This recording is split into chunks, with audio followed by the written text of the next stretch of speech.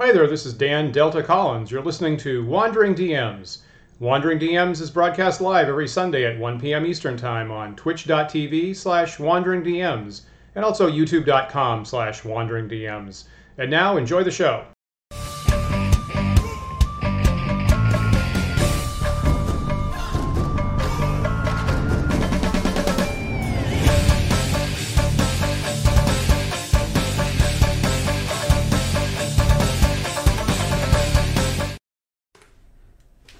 Hey there, welcome to Wandering DMs. I am Dan. Paul couldn't be with us this week. He will be back next week. In his place, we have a very special treat here. We managed to get back Brooklyn-based artist Isabelle Garbani back on. And way back in season 1 of Wandering DMs, we had a really great show with Isabelle on Art of D&D, Volume 1, the 70s. And you can go back and look at that in your leisure. But today we got her back. We taped this a couple days ago, so we'll be running the tape for in a minute or two. We'll get Isabelle back to talk about Art of D&D Volume 2, the 80s. And once again, the conceit is that Isabelle, with her training as a Master of Fine Arts and her professional existence as an artist, will be seeing famous D&D works for the very first time on the show. And meanwhile, I, of course, will have been seen them about 10,000 times or more, and we'll get our different viewpoints there. So you'll see some, famous pieces. Maybe some of them are your favorites, and we'll, as usual, there might be some controversy here, and we'll see what your take is at the end of this. One thing I should say is that we were using the 2018 work Art and Arcana by Wizards of the Coast, which is a really great resource, and actually Paul Siegel gifted us with this particular volume. And I hand this to Isabelle. I guess I'm kind of repeating stuff you're going to see in the pre-tape segment.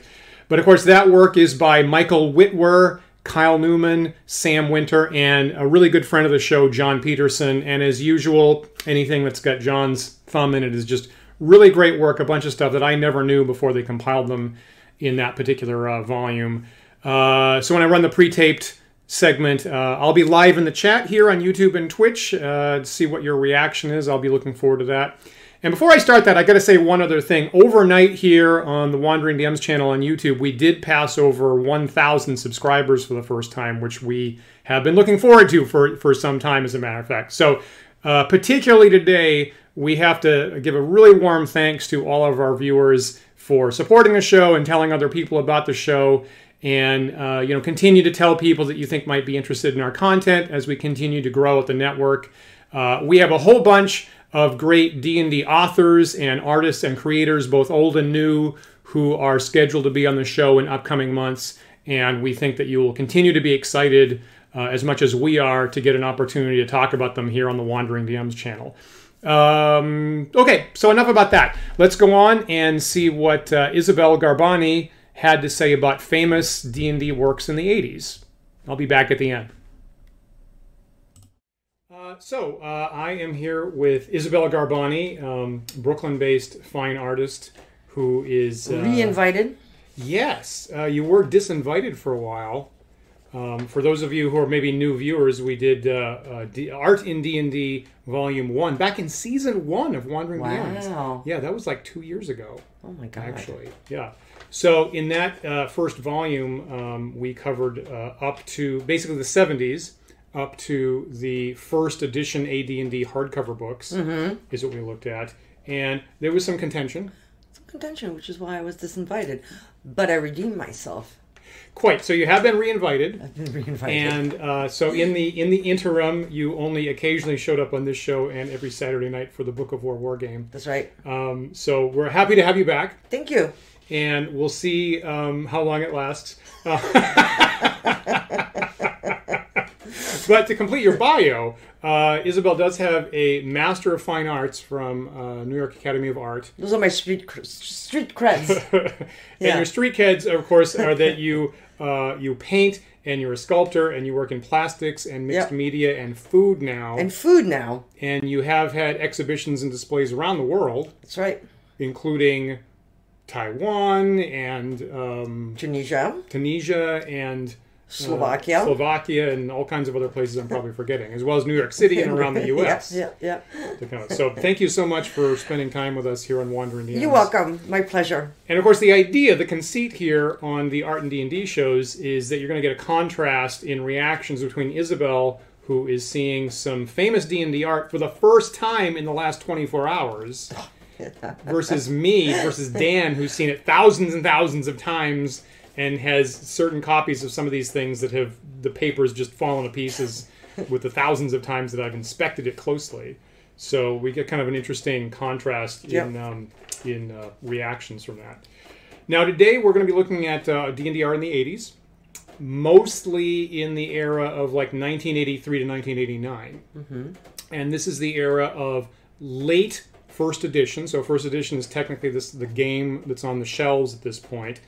But they're undergoing through some artistic changes, and some of them are being reprinted. Okay. And then you also have the parallel basic D&D line that Frank Mentzer made, which some people refer to as BECME. And we're going to be looking largely at three artists who are super well known in the 80s, and basically the canonical artists of the 80s. One of them, I was looking up their bio today and on Wikipedia, and I guess this quote was really from the Daily Telegraph. Wikipedia said, or the Daily Telegraph writer said, these artists are part of the mid-'80s fantasy art golden age. So some people would say we're looking at the golden age of fantasy art here today. Interesting. Which I'm looking forward to. Mm-hmm. And the other thing we should say is that we have been using the Art and Arcana book that came out, I think, in 2018 as a resource. So I handed this to Isabel. Came from Mr. Paul Siegel, I should point out. Thank you, Paul. Wonderful, amazing resource to have, actually. And so I learn a bunch of stuff here. Yep. And there's a bunch of pieces that I had not seen before and a bunch of products that I didn't have at the time. So we leaf through this, and what it is, I gave Isabel that yesterday and said, how about you pick 3 pieces in the 80s that you really liked and 3 pieces that maybe you didn't like so much, or things that you thought were interesting or you had interesting things to say about. And we will look at most of them today. Yeah, and then Dan scrambled up everything. I scrambled everything up. But Isabel picked the 3 main artists, right? So Isabel totally picked out the 3 main artists of what was supposedly fantasy art's golden age. Good eyes. Yeah, you definitely do. So I think that makes a really good platform for discussion. So let's get into it. The first of the main 3 artists we're going to look at today is named Larry Elmore. Mm-hmm. And Larry Elmore was at TSR, the makers of D&D, from 1981 to 1987. In addition to like covers and adventure covers and things like that, Larry created the Snarf Quest comic, which ran for many, many years in Dragon Magazine. He also worked in Magic the Gathering for quite some time. He did art for EverQuest. Oh, wow. Largely, I'm going to be able to say the same thing about all 3 artists. Frankly, all 3 artists today worked for TSR, D&D, did Magic the Gathering cards, and worked on EverQuest. Oh, wow. Actually. So let's look at some of... And Larry and Elmore did the covers of the entire BECME series, for what it's worth. Let's look at the first one. And the very first thing we're looking at today might be the single most famous piece of art in all of D&D. So let's see. Let's see what we got here.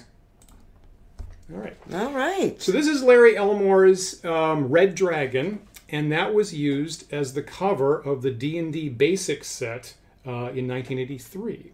And so that might have been the single biggest selling D&D product of all time, possibly. Mm-hmm. An entire generation of people started in D&D with that product, looking at that. It got repurposed recently, a couple years back, for the 5th edition starter set. Mm-hmm. I'll point out that the Art and Arcana book, there's one printing that has this on the cover of Art and Arcana as the single most emblematic piece ever for D&D. And I will say that I had that as a jigsaw puzzle in the 80s. So I have very carefully looked at you've looked at every single piece. Half inch very carefully to put it back together as a jigsaw puzzle. Interesting. What is your reaction to Larry Elmore's The Red Dragon? Oh my gosh, just cold like that. So when I was looking through, I'm going to talk about in general, my reaction to the stuff that I looked at, in the chapter 3 of the Arcana book, Right. you know, the 80s book. And, you know, I have to say, like, a lot of it kind of leaves me cold. You know, I know. This is why I get disinvited. So, but I'm gonna talk. I'm gonna talk a little bit about why that is. You know, like what I like about art, and you know, we're gonna kind of like cycle back around that. You know, for some of the stuff that I picked.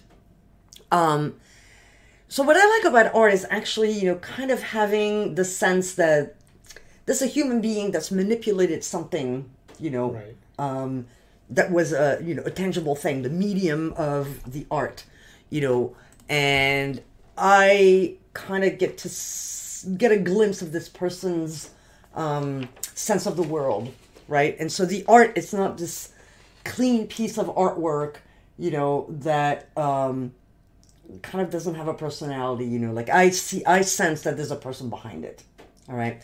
And when I was looking through a lot of the artwork from the 80s, it seems like everything was really super clean.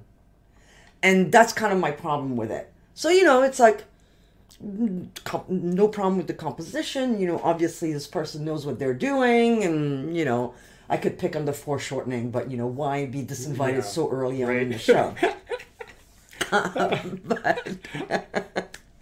But, you know, for the rest of it, it doesn't really move me. You know, like I don't, you know, like I get it, you know, it's a dragon on a pile of gold and there's a fighter there, you know, but everything is clean, is very cleanly done, right? I hope that makes sense. You know, like I don't get a sense that there was a person, you know, with a brush at some point, you know, making those strokes, you know, and using, you know, the medium. You're like, I don't even get a sense of what the medium is, you know, it's like, it could be anything. So that's my you know, my initial reaction to it is like it leaves me just a little bit cold, because to me, you know, like art has to be, you know, a connection between me, the piece that I'm looking at, and the artist behind the piece. It's not just like anybody could do this, you know. I want to get a sense of like, what do you see in the world that I don't see, you know, how do you feel about all of this, you know, and can we get a connection person to person through that art? Does that make sense? So I'll say that. Boy, I can't believe right out of the box. I tried to pitch. I tried to pitch the most famous piece in D&D, and I largely feel the same. So, and I'll say this: like for years, I've struggled to put into words. It's funny. I've struggled to put into words exactly what my grief is. Gotcha. What fails to totally hook me on a deep level, I guess is what I should say. Right. So I actually have been trying to pull out pieces that I kind of liked more and had nice things to say about, honestly. Gotcha. And so maybe part of this is helping me find the words to critique this stuff, actually. Right. Let me throw up a couple more pieces by Larry Elmore. And I'll say, so the reason why we're not using the piece by Elmore that you picked out. So Isabel, there's a piece in Art and Arcana that Isabel picked out, said, I want to talk about this. It's by Larry Elmore, and it's a color rough. It's a painted color study in preparation for Dragonlance materials. Okay. And I felt like maybe it wasn't totally fair to Elmore to pick on a color rough. Okay. And so I decided to pick out things that I felt were similar to that were actually finished pieces, was what I thought might be fair to him. And so maybe let's look at two more, and I have to fiddle with this here. Just give me a second here. This, and this, and this. There we go. Okay, so there's this. So this is the Dragons of Autumn Twilight cover in 1984, 1 year after the prior piece. And I should say that, all of the artists we're looking at today, the mid-'80s had an adventure series that was really fundamental called Dragonlance. And so Dragonlance was a major campaign, I guess I'd say, by TSR. It was a combined series of adventures and novels created by Tracy Hickman and Margaret Weiss. And so it was kind of like a multimedia extravaganza.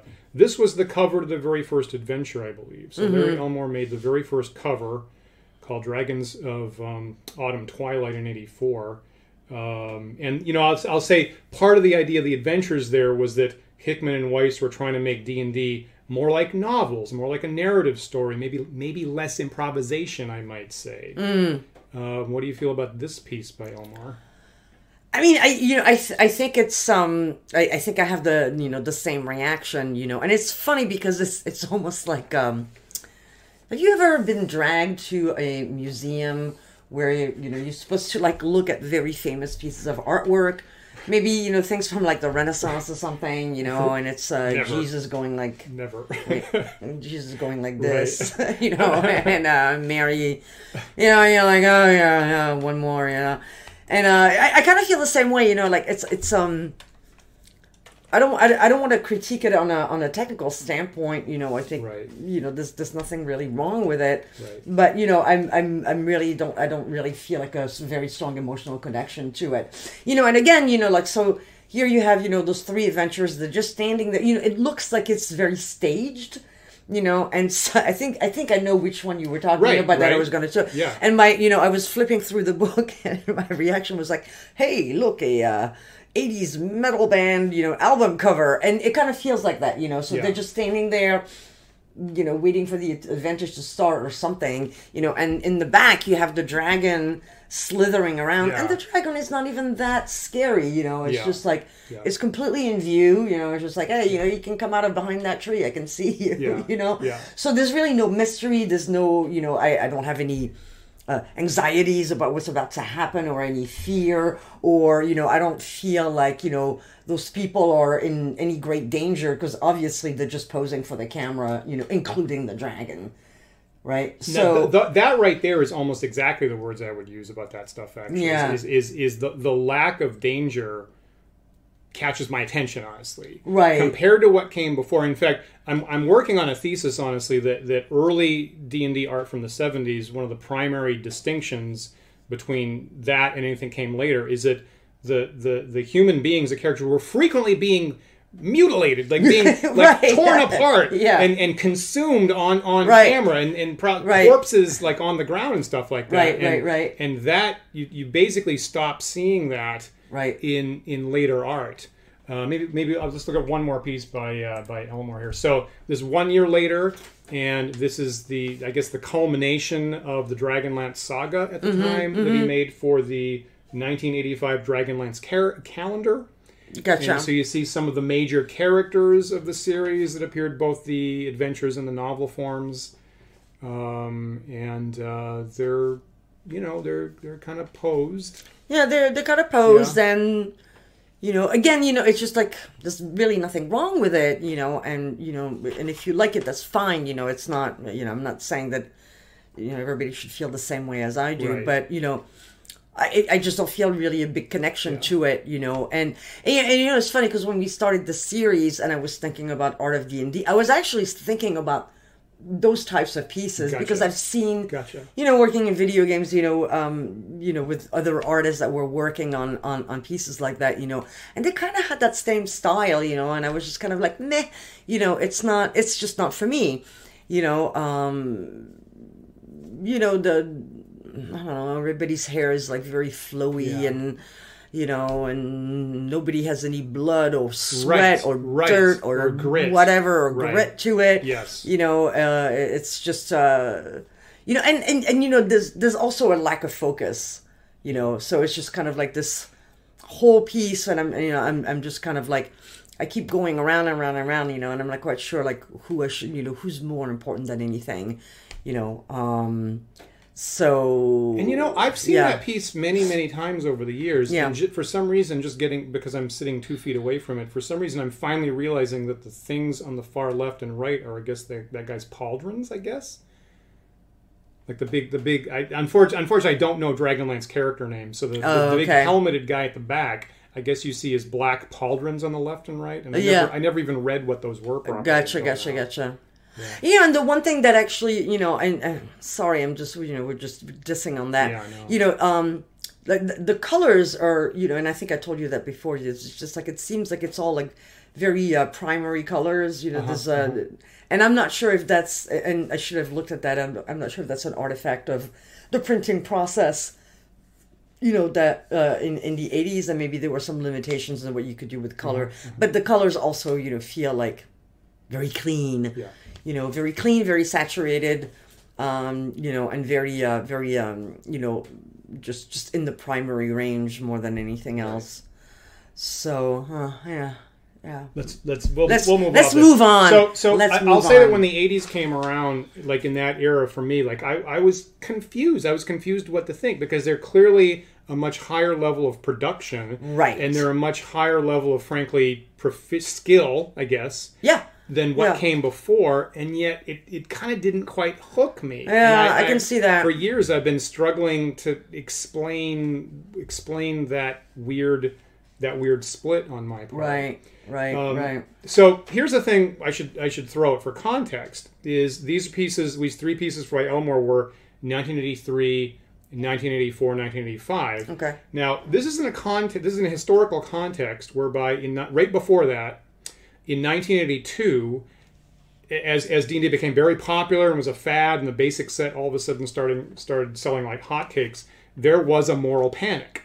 The moral panic of D&D happened in 1982, and there were a couple of cases where, unfortunately, families lost members, and they were looking for something to blame. Right. And suddenly there was a media frenzy as one or two investigators decided to blame D&T. Right, it was the video game of the time. Like, it was a video game of the time. Or right. youth are out of control, and it's because of D&D. Absolutely.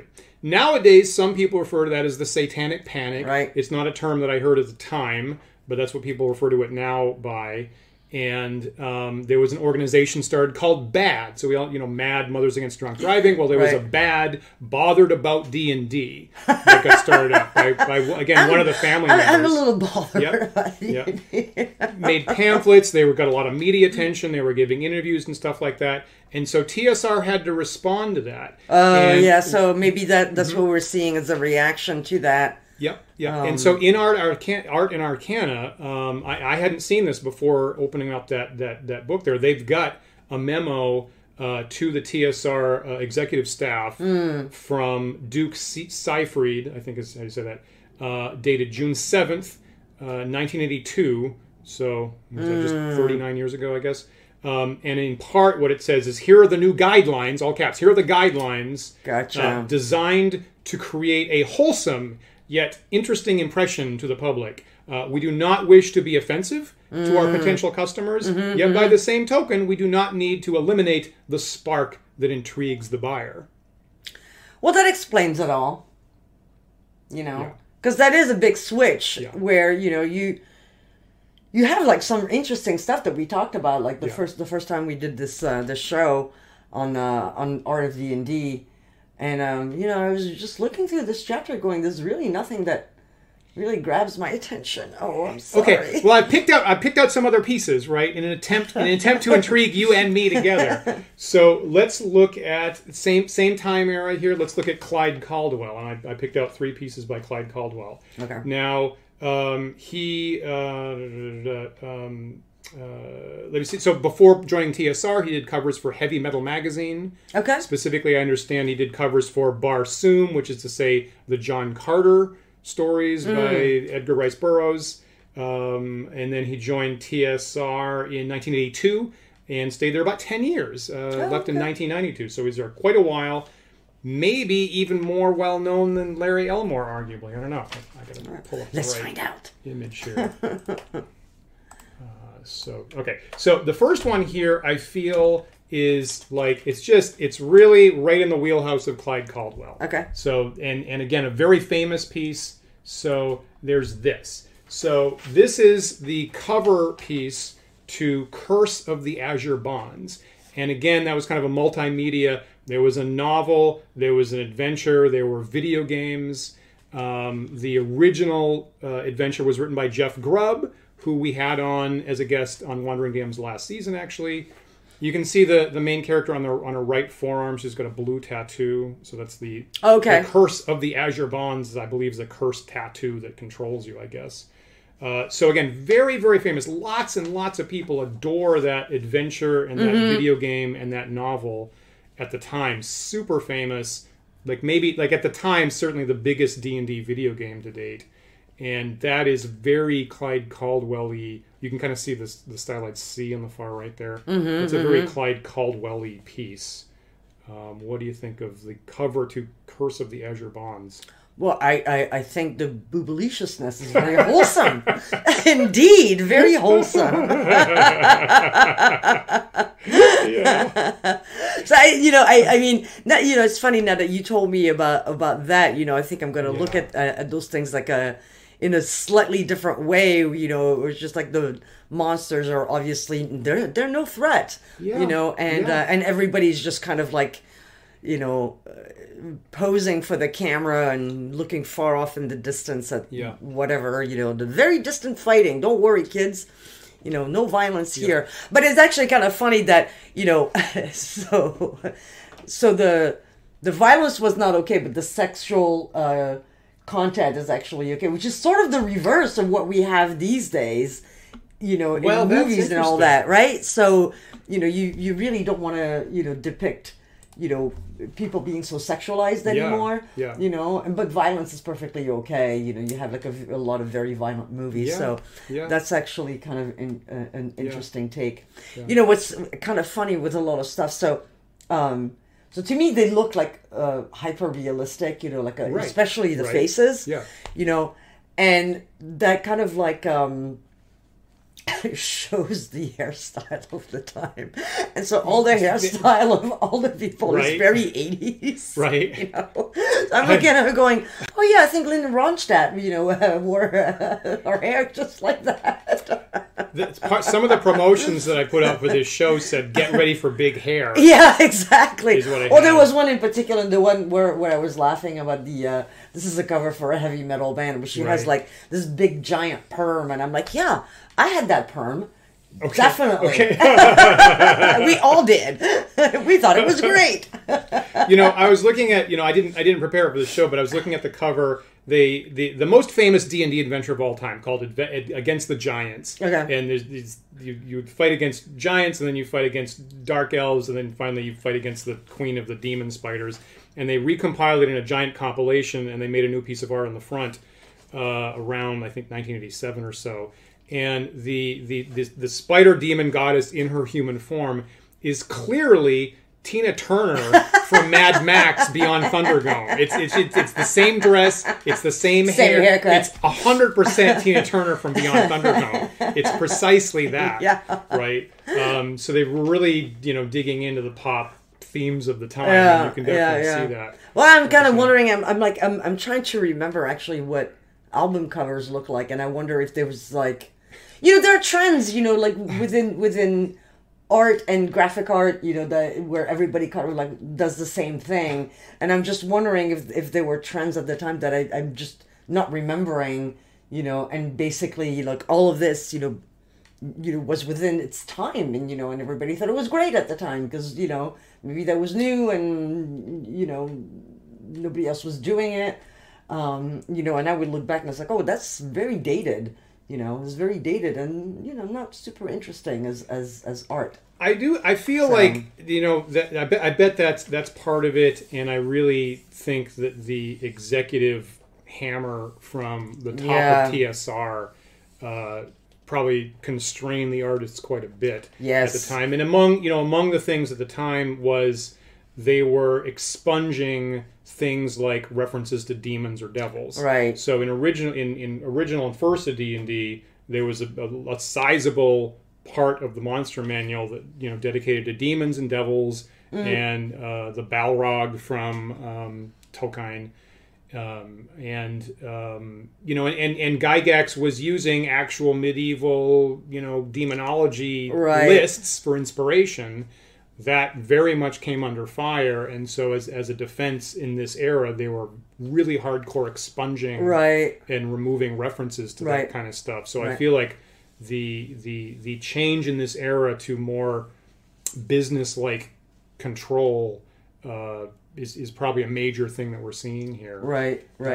That's fascinating. Yeah. I guess I hadn't remembered that that was happening at the time. Yeah. You know.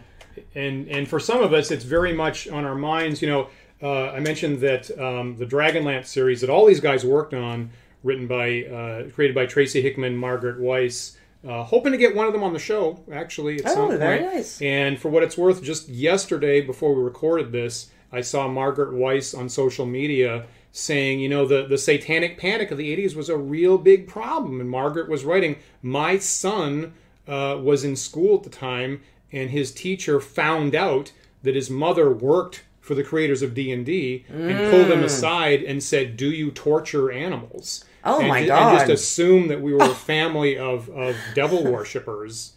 Unbelievable. And took it upon herself to save Margaret Weiss's son at the time. And Great. For younger people, they don't realize how very much that has scarred a particular generation of D&D players. And even for myself, for many, many years, I mean, the truth is, right, my blog has the, is under the byline Delta. Because for many years, honestly, I hid my identity. And I didn't feel secure about admitting that Dan Collins plays D&D, and it wasn't until fairly recently that a different generation came up, and I was dealing with younger people, and they didn't have the same baggage. The point is, it's very that level of unsafety is very. Some of us are very hyper conscious to that. And I'm so happy that younger people don't have to for sure. exactly that same problem. Yeah, and for me, it's totally not on my mind. Like my family's a bunch of heathens, and I grew up in France. That's very secular. So not going to church is not a problem. And saying to someone that you're an atheist is not a problem. Right. So to me, it's never really like religion is always like, oh yeah, right. People think about that. And I never do. Yeah. So it's never it's never like my first thought of like it's like, oh, people think you're a Satan worshiper, and for me it's funny because it's just ridiculous. Yeah. But people take it very seriously. No, we had people were put in isolation, put in summer camps to try to get them out of that kind of thing. Right. Like which is obviously very bad, and any similar thing where people go through that is awful. Right. So I got two other things lined up here to talk about Clyde Caldwell. Okay. Now, one of the interesting things about Caldwell, and so here you see two famous products authored by Gary Gygax. And on the left, you have the second novel of big series featuring his character Gord the Rogue on the left there. And the cover art to that is made by Clyde Caldwell, and so were all the novels featuring Gord the Rogue at TSR. Mm-hmm. On the right, you've got the character Mordenkainen. Now, for decades, I said Mordenkainen, and then when we had Ernie Gygax on the show last season, he was saying Mordenkainen, so I need to change. As usual, I need to change this thing I never said out loud. And so you have Gary Gygax's own player character that he used to play in games DM'd by Rob Kuntz, Mordenkainen. And frankly, and again, the art is done by Clyde Caldwell. The piece looks a little bit like Gary Gygax himself, a little bit. Interesting. And so my point here is that Caldwell was tapped for the most auspicious pieces of the time. And Gary Gygax's most famous characters, Caldwell was tapped as the artist to do them in 1980. I think the thing on the right is 1984, and the thing on the left is 1986. Mm-hmm. In that era. Now, the interesting thing is that this is right at the point where Gary Gygax gets run out of the company. Oh, wow. So Gary Gygax was forced to leave the company in 1985, right as these are kind of his last products to be published at TSR. I think the one on the left came out after he was departed, actually. Wow, that's fascinating. Right, and so again, it's on the one hand, I don't know if that shows that Gygax himself adored Caldwell's art, or whether that shows that Gygax didn't have control over that anymore. Right. What do you think about those pieces? Well, actually, like the piece on the left, I think it's got like a really nice composition, and it's got at least some little surprises. The more you look at it, it's got some little surprises, so you can see there. You think that they're engulfed in flame, but then you're like, oh no, it's like a little chariot of flame or something. So I don't know if they're on a burning chariot. A chariot of Sustair, which is a 7th level druid spell, which allows you to fly through the air in a burning defendable chariot. Love it. Yeah. And I think at least this time, it really feels like the dragon is genuinely threatening. Yeah. I think there's something a little bit better there, for me in terms of like, what's going to happen. Is, it's more of an action pose, and although I'm not thrilled by the woman, exposing all her skin in a flaming chariot. You're gonna burn those boobs, baby.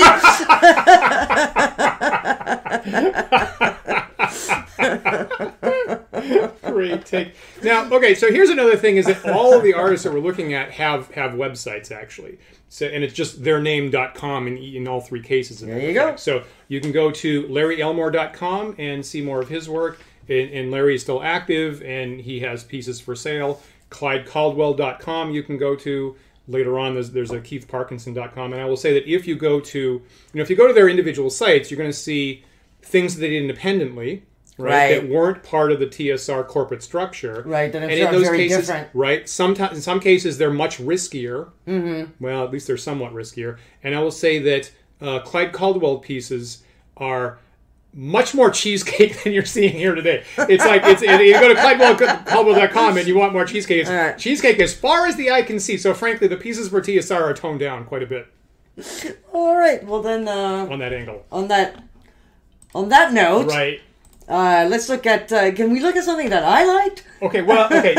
Yes. Okay. So here comes. I'm so glad you asked. So here comes a piece that you did specifically ask to look at, and it is by Clyde Caldwell, and it's this. So this is a piece from the 1985 Dragonlance calendar, and a really great thing they put in Art and Arcana was they put I'm sorry, this wasn't the best scan of anything. I apologize for that. But on the right, you've got the finished piece that actually was published, and if you left, you have the original pencil sketch.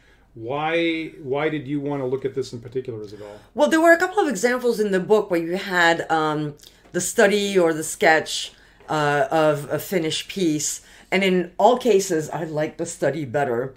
So in this one in particular, there's a couple of things that I really like about it. First of all, you have this like ball of light that basically starts to erase everything, so you really get a sense that this really glowing thing, that's kind of like, maybe it's, a spell run amok, that's kind of like going to take over the page, right? Yeah.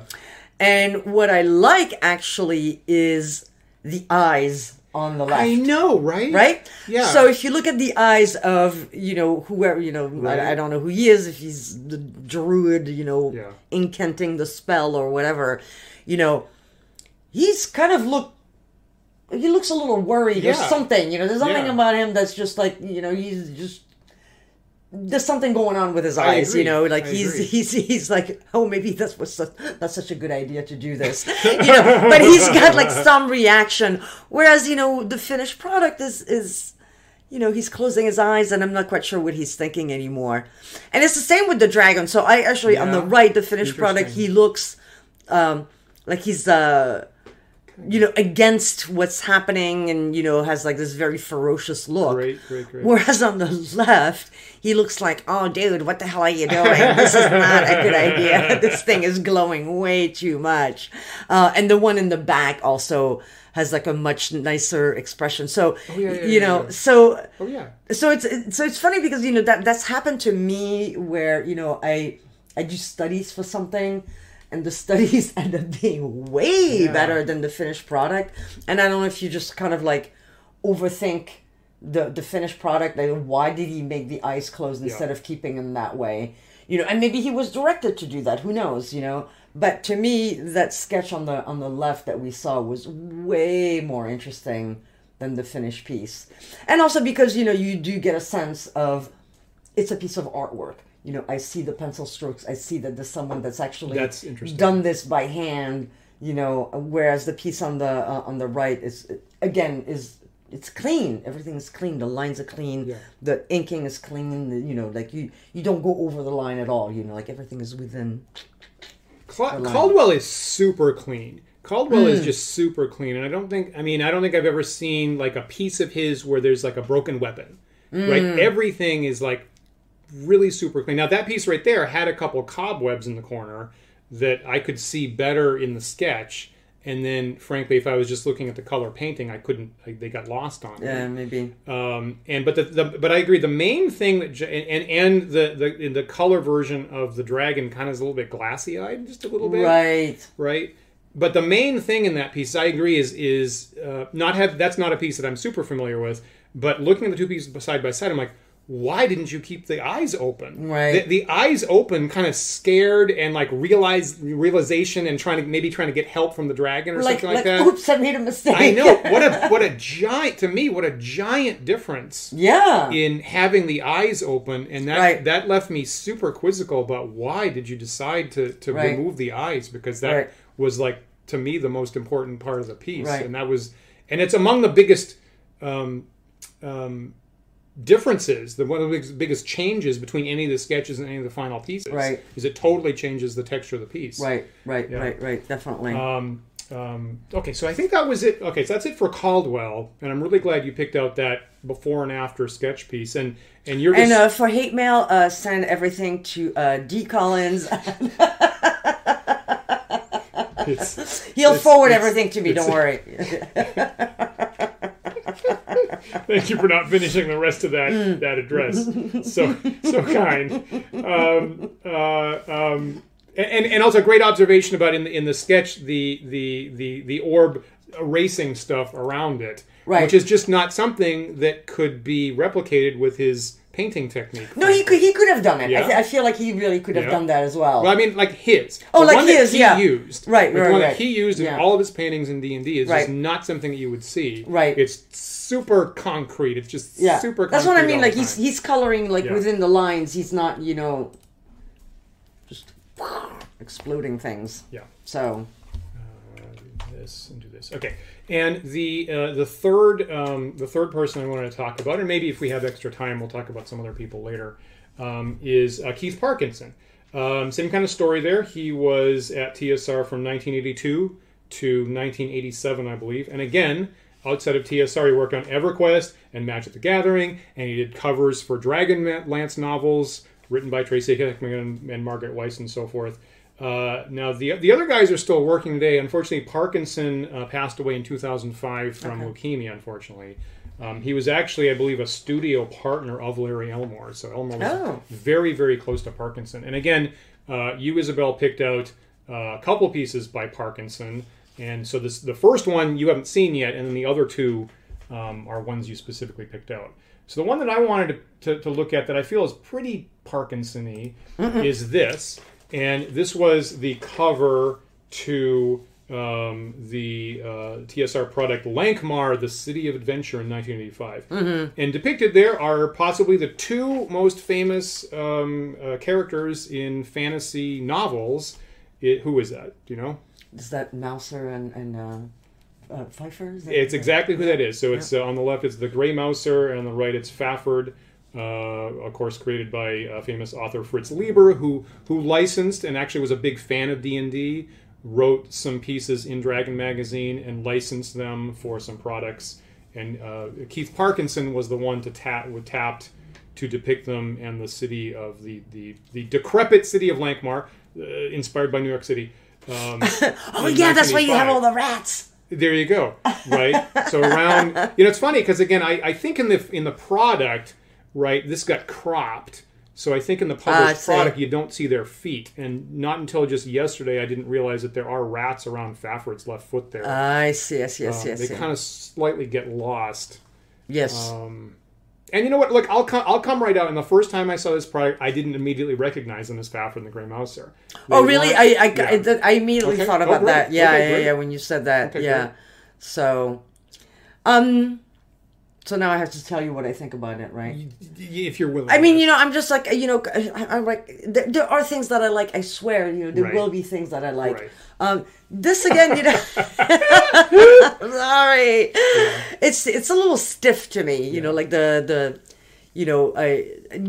recognize it's a little bit more interesting. You've got the medieval-ish town, and yes, good point. Good point. It's got some depth to it. It's got some nice depth to it. You Down know, the it's street. receding very nicely, and there's some stuff going on in the back. This kind of like this mysterious figures, shadowy figures, like all the way past, the two black figures, actually the black robe figures. You can see there's like more stuff going on. So the ladies are a little bit clean, so that kind of like, and because they're so bright, they take away my focus, Yes. so it's a little bit jarring to have them, if I had been the art director, I would have said you tone them down just a little bit, so that you had more, in the two main characters. I like the rats. I think that's kind of a really nice touch to have that. the rats until just last night. Yeah. But again, like the features again, there's something about them that's like that's not quite grabbing me, and I'm not so sure. And there's this phenomenon that people talk about with hyper realism in video games. Yes. Where like the features have become really, really close. Right. To photorealistic figures, Right. but they're not quite there yet. And because we're so used to looking at human beings, we kind of have this weird reaction to seeing something that's should be human, but is not quite there yet. And I feel that it's a little, all those things, are giving me that, like And of course, that's called the uncanny valley, is what a lot of people call that. Right? Yeah. And so I kind of feel like this is giving me that vibe a little bit where, like obviously I know this is a drawing, so I know they're not real humans, but it looks so real, and yet there's something that's not quite right. So, it's giving me a weird reaction, but probably not for the right reason. Yeah. And I would assume that they're probably working from, actual photographs or an actual model. And, in comic books, who's the big cover artist? Alex Ross is hugely famous, mostly DC comic cover artist, and he works the same way. As he has models, he poses them, he takes photos, and then by hand he replicates the photos as paintings. Right. And I have this uncanny valley feeling from Alex Ross covers, and I don't feel I've ever seen Alex Ross really convince me of like an action shot. Like I've never seen him convincingly throw a punch, because his models have to be fixed in place, right? They're not really flexing, right? And that's kind of a bit of a restriction on his particular process, right? And also, things on fire don't super work well for me, because all he does is just take a negative. Anyway, so I agree that process of like, we're going to make it super realistic probably work from a model or a photo. I totally I think agree it's with that. it's got some problems for me. Yeah, and it's interesting in this era. I feel that like oftentimes I describe this as it looks very glamour shotty. Right. That's a really good way to put it. Yeah. And obviously Glamour Shots is the actual company that does, photographs for people before a prom or whatever. Well, especially with the hair. Yeah. I just like this long flowing hair. And I'm like, come on, all the hair was ratty. They didn't have a shower. Right. They haven't showered in 2 weeks. Right. Exactly. So that's the thing that I didn't read them. I didn't read them as Spafford and the Grey Mouser, and their cloak and their jewelry and stuff is totally pristine, and that's not what I ever got from those guys, hacking through multiple bodies and probably going through the sewer and all that kind of stuff. Right, exactly. And getting rained on. And if the rats are interested in your foot, your boots are probably not so clean. You would think so. Yeah. You would think so. I'm just saying. Yeah. And it's interesting because, so in this era, right, they've transitioned. So there you have Fafford and the Grey Mouser, which are known, famous characters. And they're trying to do the same thing with Dragonlance. So they're trying to make intellectual property where you have recognized characters and they live for a long time, and you can pick up new novels and adventures and recognize them, and to recognize the names and recognize the faces as a selling point up front, right, way up front in the art, whereas previously the player characters were fundamentally there to be victims, right, and to be chewed up by the process most of the time, right. And so to me it's like a big switch, and to a large extent, it's kind of an obvious business transaction, I guess, to promote faces and people and characters that are recognizable and will come back. You do that in movies with actors and stuff like that. and that's carried through to today. So I think like a lot of the art today is the same thing as they try to, they want to create recognizable people. Whereas, for some of us, D&D is a system. Like, it's a system to simulate a world. Right. And here they're trying to make the IP about a particular character name and face. And I would say that a lot of, like, it's particularly the fan art today with 5th edition D&D looks the same. It's a beloved character, front and center, and they frequently don't have a background around them at all. And I feel like that trend has continued ever since they started that in this era.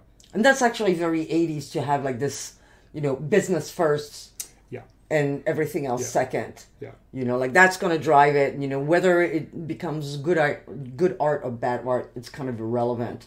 It's just like we need to make a buck.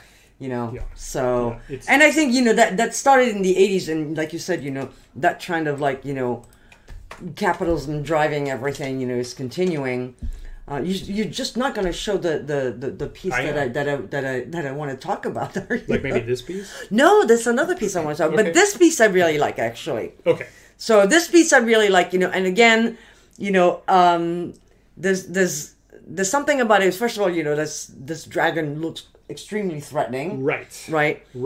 And there's something about it where, I feel like it's super different from everything that we've seen in terms of the texture. You get like a really nice deep texture of everything, you see him as like this really scaly monster, and you're not sure if he's got hair or scale or dirt or what the hell is going on with his mouth. Yeah. And that actually, now I'm looking at this. Do you know when this was made? Okay, actually? So this is the very first issue of Dungeon Magazine, and it was published in 1988. Oh, 88, because I was gonna say, it looks a little bit like the aliens in the Alien movie, but that came out way earlier than that. True. Especially the jaw and the teeth. Right. They're just kind of like, oh no, this thing is gonna unhinge and like come and eat me. So this I like a lot. And again, like the colors are not like this hyper-saturated colors. Mm-hmm. He sort of disappears in the background, he kind of like fades in the background. So you're like, this thing is ginormous, because, I can see that there's this big cavern over there and he's just like lost in there. And, there's like a really, deep sense of like, where the focus is, whereas before, I was just like, oh, I have to look all over the place. And here I'm just like, I'm looking at his face, I'm looking at his eyes and his teeth and those nostrils, and I'm just like, I am in big trouble. I'm convinced he's in a place because he's actually connected. His hand, I feel, is actually on a piece of rock or whatever. Right. I feel that his feet are in the treasure. I can kind of hear the coins clinking as he shuffles around in it. Right. And I'm convinced he's actually in a location and not just composited on top of a location. And I feel like, I'm a player that just walked into a place where I think I'm going to have this really great treasure, and instead I see this. There is a great treasure, and, so we're in a dungeon. It's kind of dark. It's kind of dim. Not everything is just popping.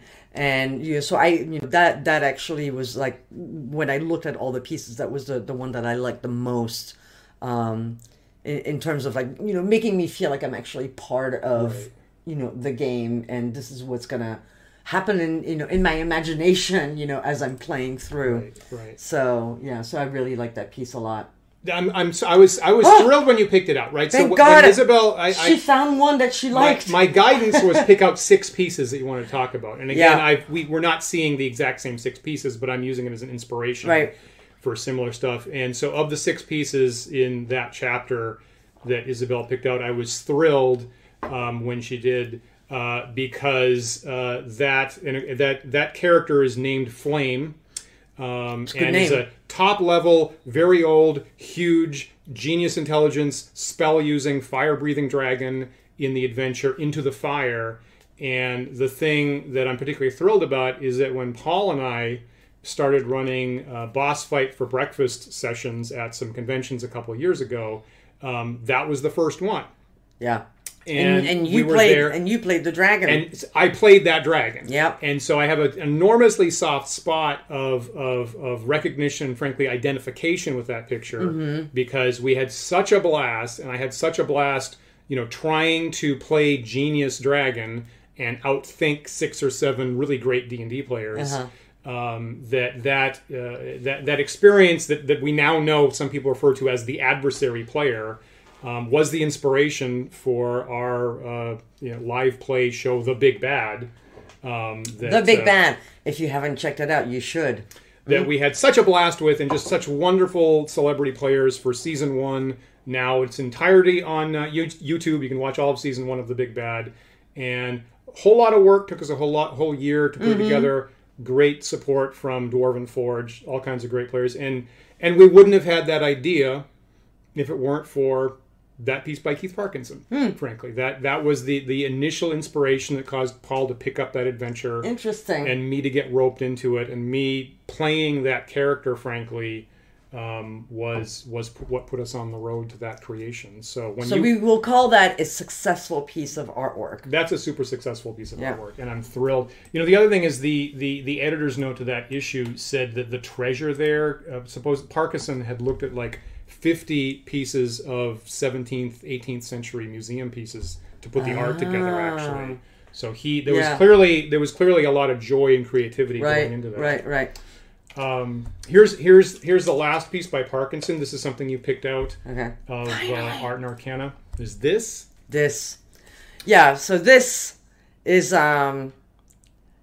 actually another example of, me thinking that the drawing, the study that he did. And actually, I'm seeing it a little bit bigger. I like the finished piece a little bit better. Yeah. But I still think the drawing has something to it that, kind of got a little bit lost in the finished piece.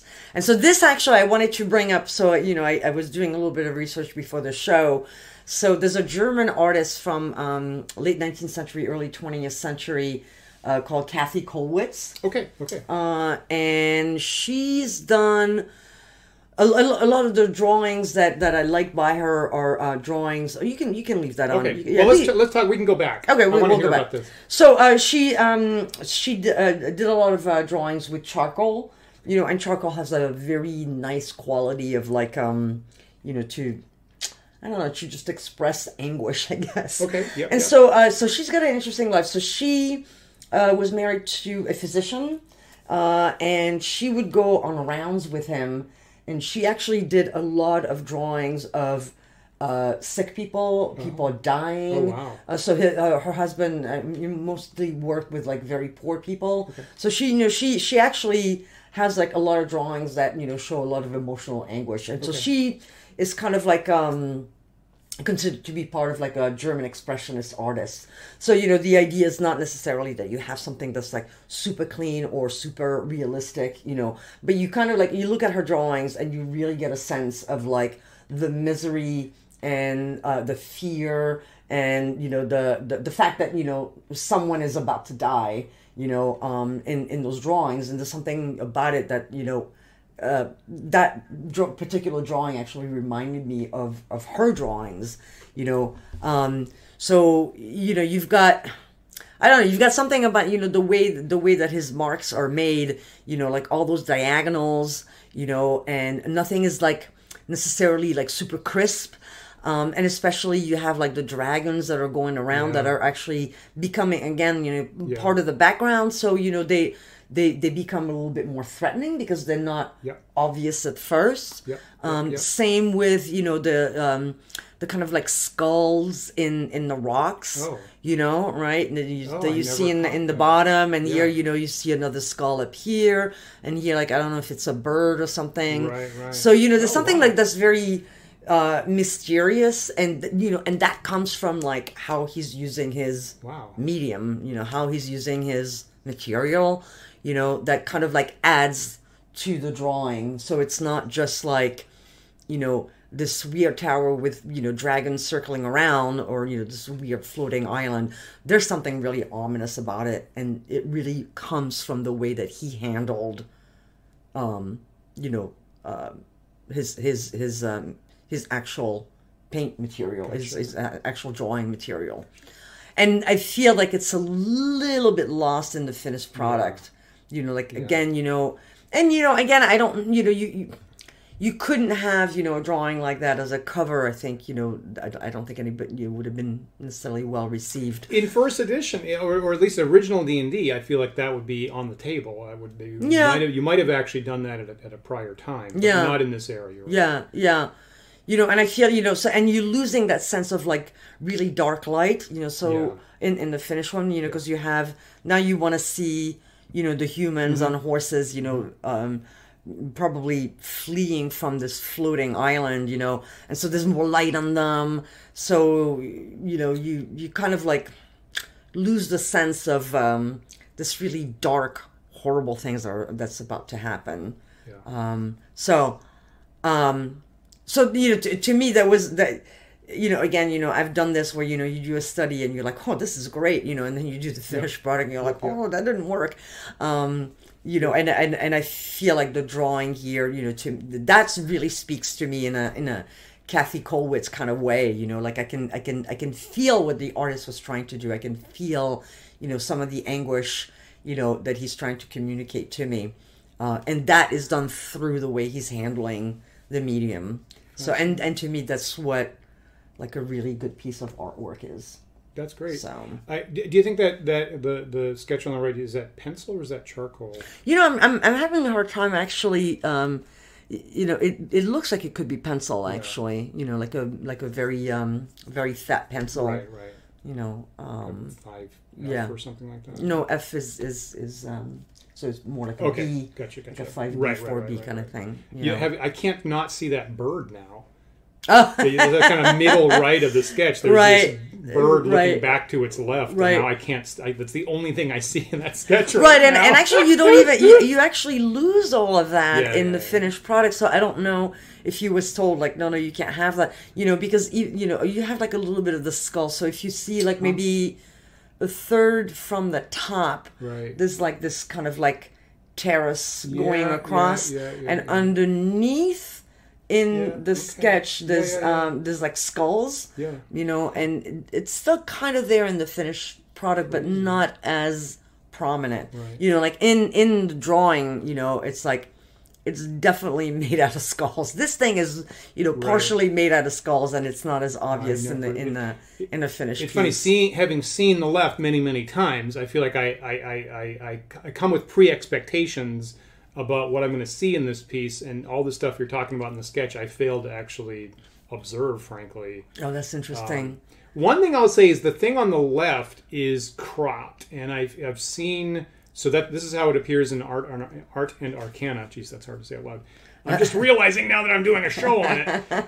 But I've seen a fuller piece online where it's wider. I see. And the lighting issue at the bottom that you're talking about, I feel works a lot better. Because in the wider piece, you have this like red spot in the middle, and then it turns into like darkness on the left and right. And it feels like a hand is coming in from the sides to encompass the characters. And I feel like the lighting works a lot better actually in the wider version of that piece. Gotcha. And I didn't have that available, but I ran into it.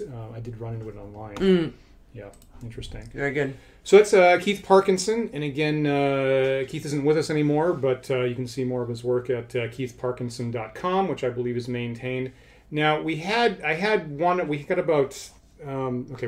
1 minute left, so if Paul was here, he'd be goosing us to wrap it up, which I respect, and thank goodness he's there. Otherwise, our shows would go too long. I had one other piece queued up, which was the wizard in front of a planet. I don't know if you want to. That's a different artist. Yeah. Let's look at that. I mean, it's we don't have to. We're finishing up with pieces that we like. Right. So so that you don't think that we're complete monsters. But here's the thing. See, this isn't in the 80s anymore. Oh, it's not? No. So it's in that chapter. But I think what they've got in that chapter is here's the transition to what came later a little bit. So this is a piece by Fred Fields, and this is depicting the super iconic wizard Elminster from the Forgotten Realms, which is created by Ed Greenwood, and basically that character looks like Ed Greenwood, and this character always introduces all of the material narratively for Forgotten Realms, and he's basically the representation of the Forgotten Realms. You can see here the piece got used on the cover of this novel by Ed, Shadows of Doom was also used as the cover to the Forgotten Realms boxed set at the time, and so this was 1993. So we're kind of cheating. The good old 90s. We're cheating a little bit by stepping over the bounds into the 90s. But why? So you picked this out as something that you want to talk about. Why? How does this compare or contrast with the stuff that was in the 80s we looked at? Well, for me, this was a nice change. Again, because you kind of get away from this clean lines, clean background. You get a sense that this is a painting. That maybe it's watercolor. There's like really nice textures that are completely abstract in the back. So not everything is explained. It's a nice mystery. He's also not like, his robe is clean, but the lines of his body are not like super clean. It's a nice little action shot. He kind of disappears into the rocks at the bottom. Right. So, to me, that was a little bit more successful than, those very like, this is your hero. This is what they look like. They're posing like this, right. So it was kind of like a nice visual change, when I was looking through that whole chapter. It was just like, oh, okay, something that actually looks a little bit different, and so now it's in the 90s, so that explains everything. And I can see this doesn't look super clean to me. His robes don't look that pristine. No, they're not pristine. I feel like his beard might be dirty. Yeah. And he's got this like crackling, like, kind of Kirby crackle around him that like looks either dangerous or is he coming out of a thing or is he conjuring a thing? And why is he standing in front of a planet somehow? And I'm kind of intrigued. And this feels a little bit more risky, than the complete glamour shoddy stuff that's pristine and got their face front and center, so you can recognize it quite so easily. So. The thing it's like, if you're gonna do something about mysterious adventures, you can't explain everything visually. It has to have a certain amount of mystery in the artwork. And so this actually started to have a little bit of mystery. Yeah. Whereas, before I was just like, okay, get it. So. Yeah, I see that. So anyway. I'm glad you picked that piece out too. I thought I didn't at the beginning I didn't realize that was actually in the 90s. But I think it's an interesting bookend of like to see where we came from and what was going to happen next, more or less. Well, if we're not completely disinvited by our viewers.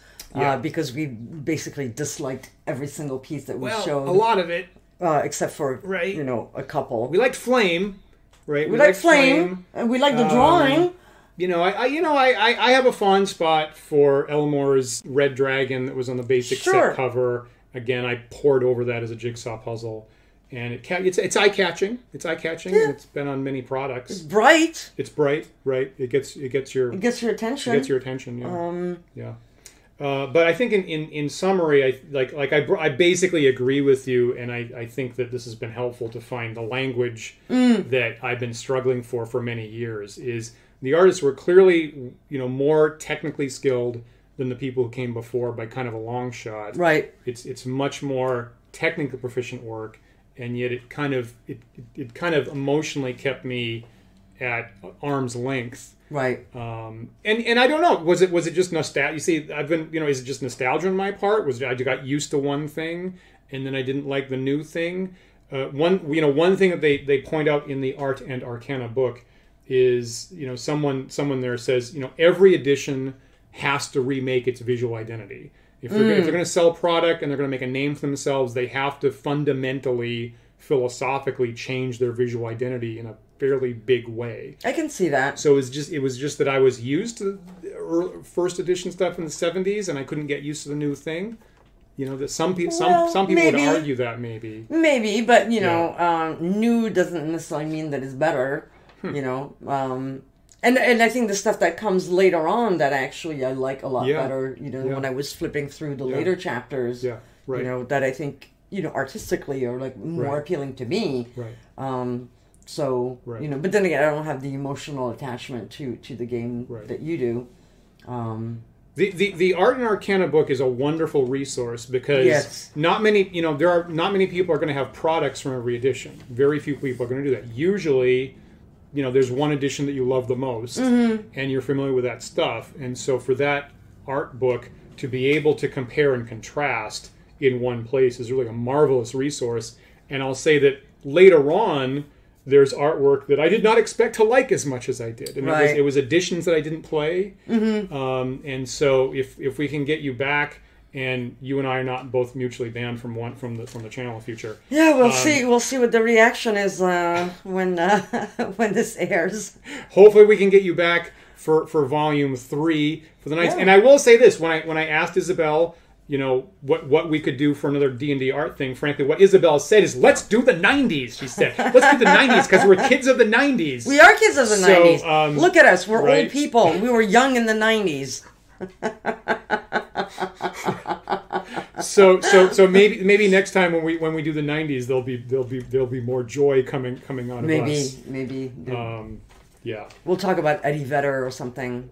And they were in the 80s they were kind of constrained by this executive command to stay away from the moral panic, and the glamour shoddy thing I think was kind of there was probably a lot of shackles on those artists. Yeah. And if you look at their own websites, you will see a wider variety of work, and they're taking greater risks, and there's even more boobs. Oh joy! Just so you know, one just way or if the you're other. Into that. Content warning or advertisement, however you can take that however you want. However you want. Yeah. So great. So thank you so much. You're so welcome. My pleasure. Again. Hopefully, folks got something out of it. And look up Kathy Kollwitz. Actually, see you found out an artist that's not a D&D artist. I know. You Philistines, go look up some art. No, okay. We are sharing. We're mutually sharing and learning on all sides of this. Is what's happening. We're all sharing and learning, and we are more informed and can make better choices going forward. We're better people. That's how I'm going to take that off. Yeah, absolutely. So look for our D&D Art and D&D Volume 1 from Season 1. Also, look for the last time you were on Wandering DMs, the Eat, Plague, Love episode. Wonderful episode. From Valentine's Day of this year. We had a lot of fun with that. Of course, Isabel will be back for more Book of War, D&D miniature wargaming on Saturday nights. This time I will win!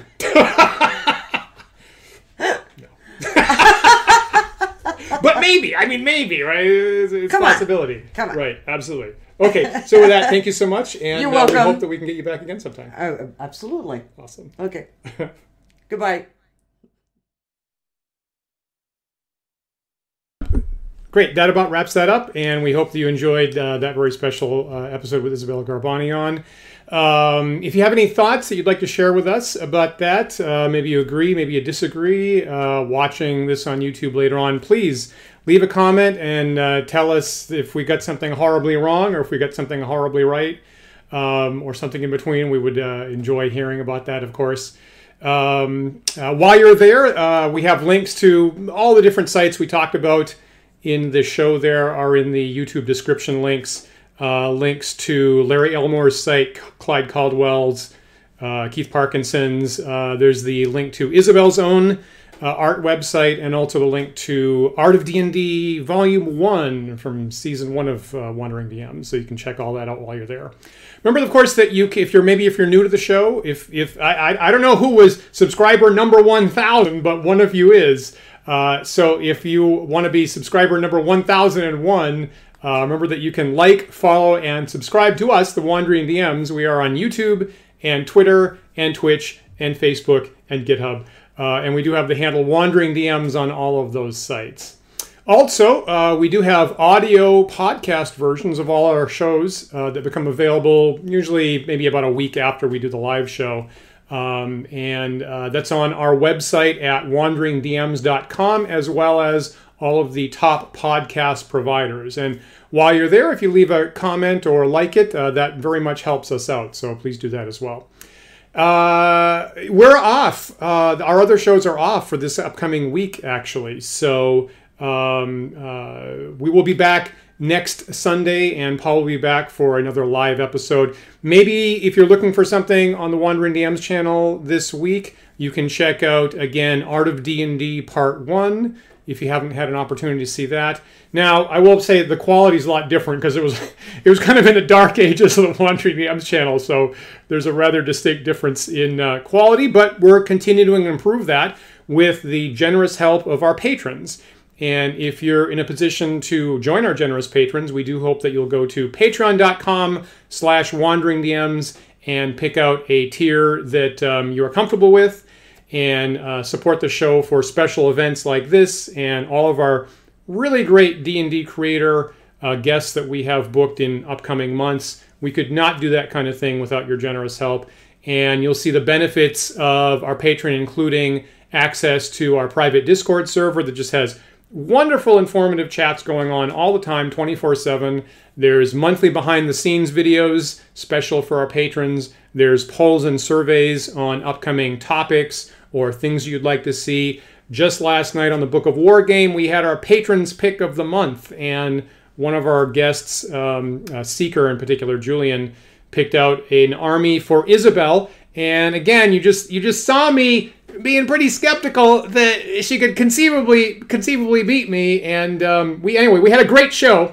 It's pretty hard to beat me, but we had a wonderful show. So maybe you should go see Book of War Season 2, Episode 10 that we did live last night, as a matter of fact. Really great episode for that.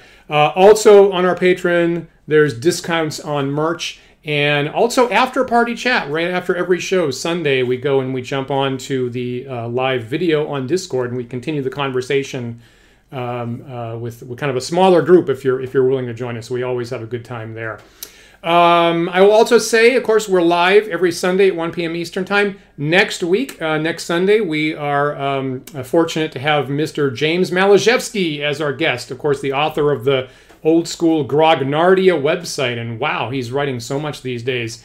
That's June 6th next week, and we're planning on chatting about sci-fi themes in your fantasy campaigns. And of course, James is a huge expert in Tekumel, Empire of the Petal Throne. He still runs a campaign. He publishes a fanzine. I think not just one of our viewers actually plays with James on a regular basis. So we are really looking forward to a discussion of James about the pros and cons of having science fiction themes in your fantasy campaigns that he's done for a long time. So look for James Malashevsky 1 week from today when Paul is back with us for a great conversation. So don't forget, we are live every Sunday, 1 p.m. Eastern Time, and we do hope that you'll join us again next week for another thought-provoking discussion. See you later.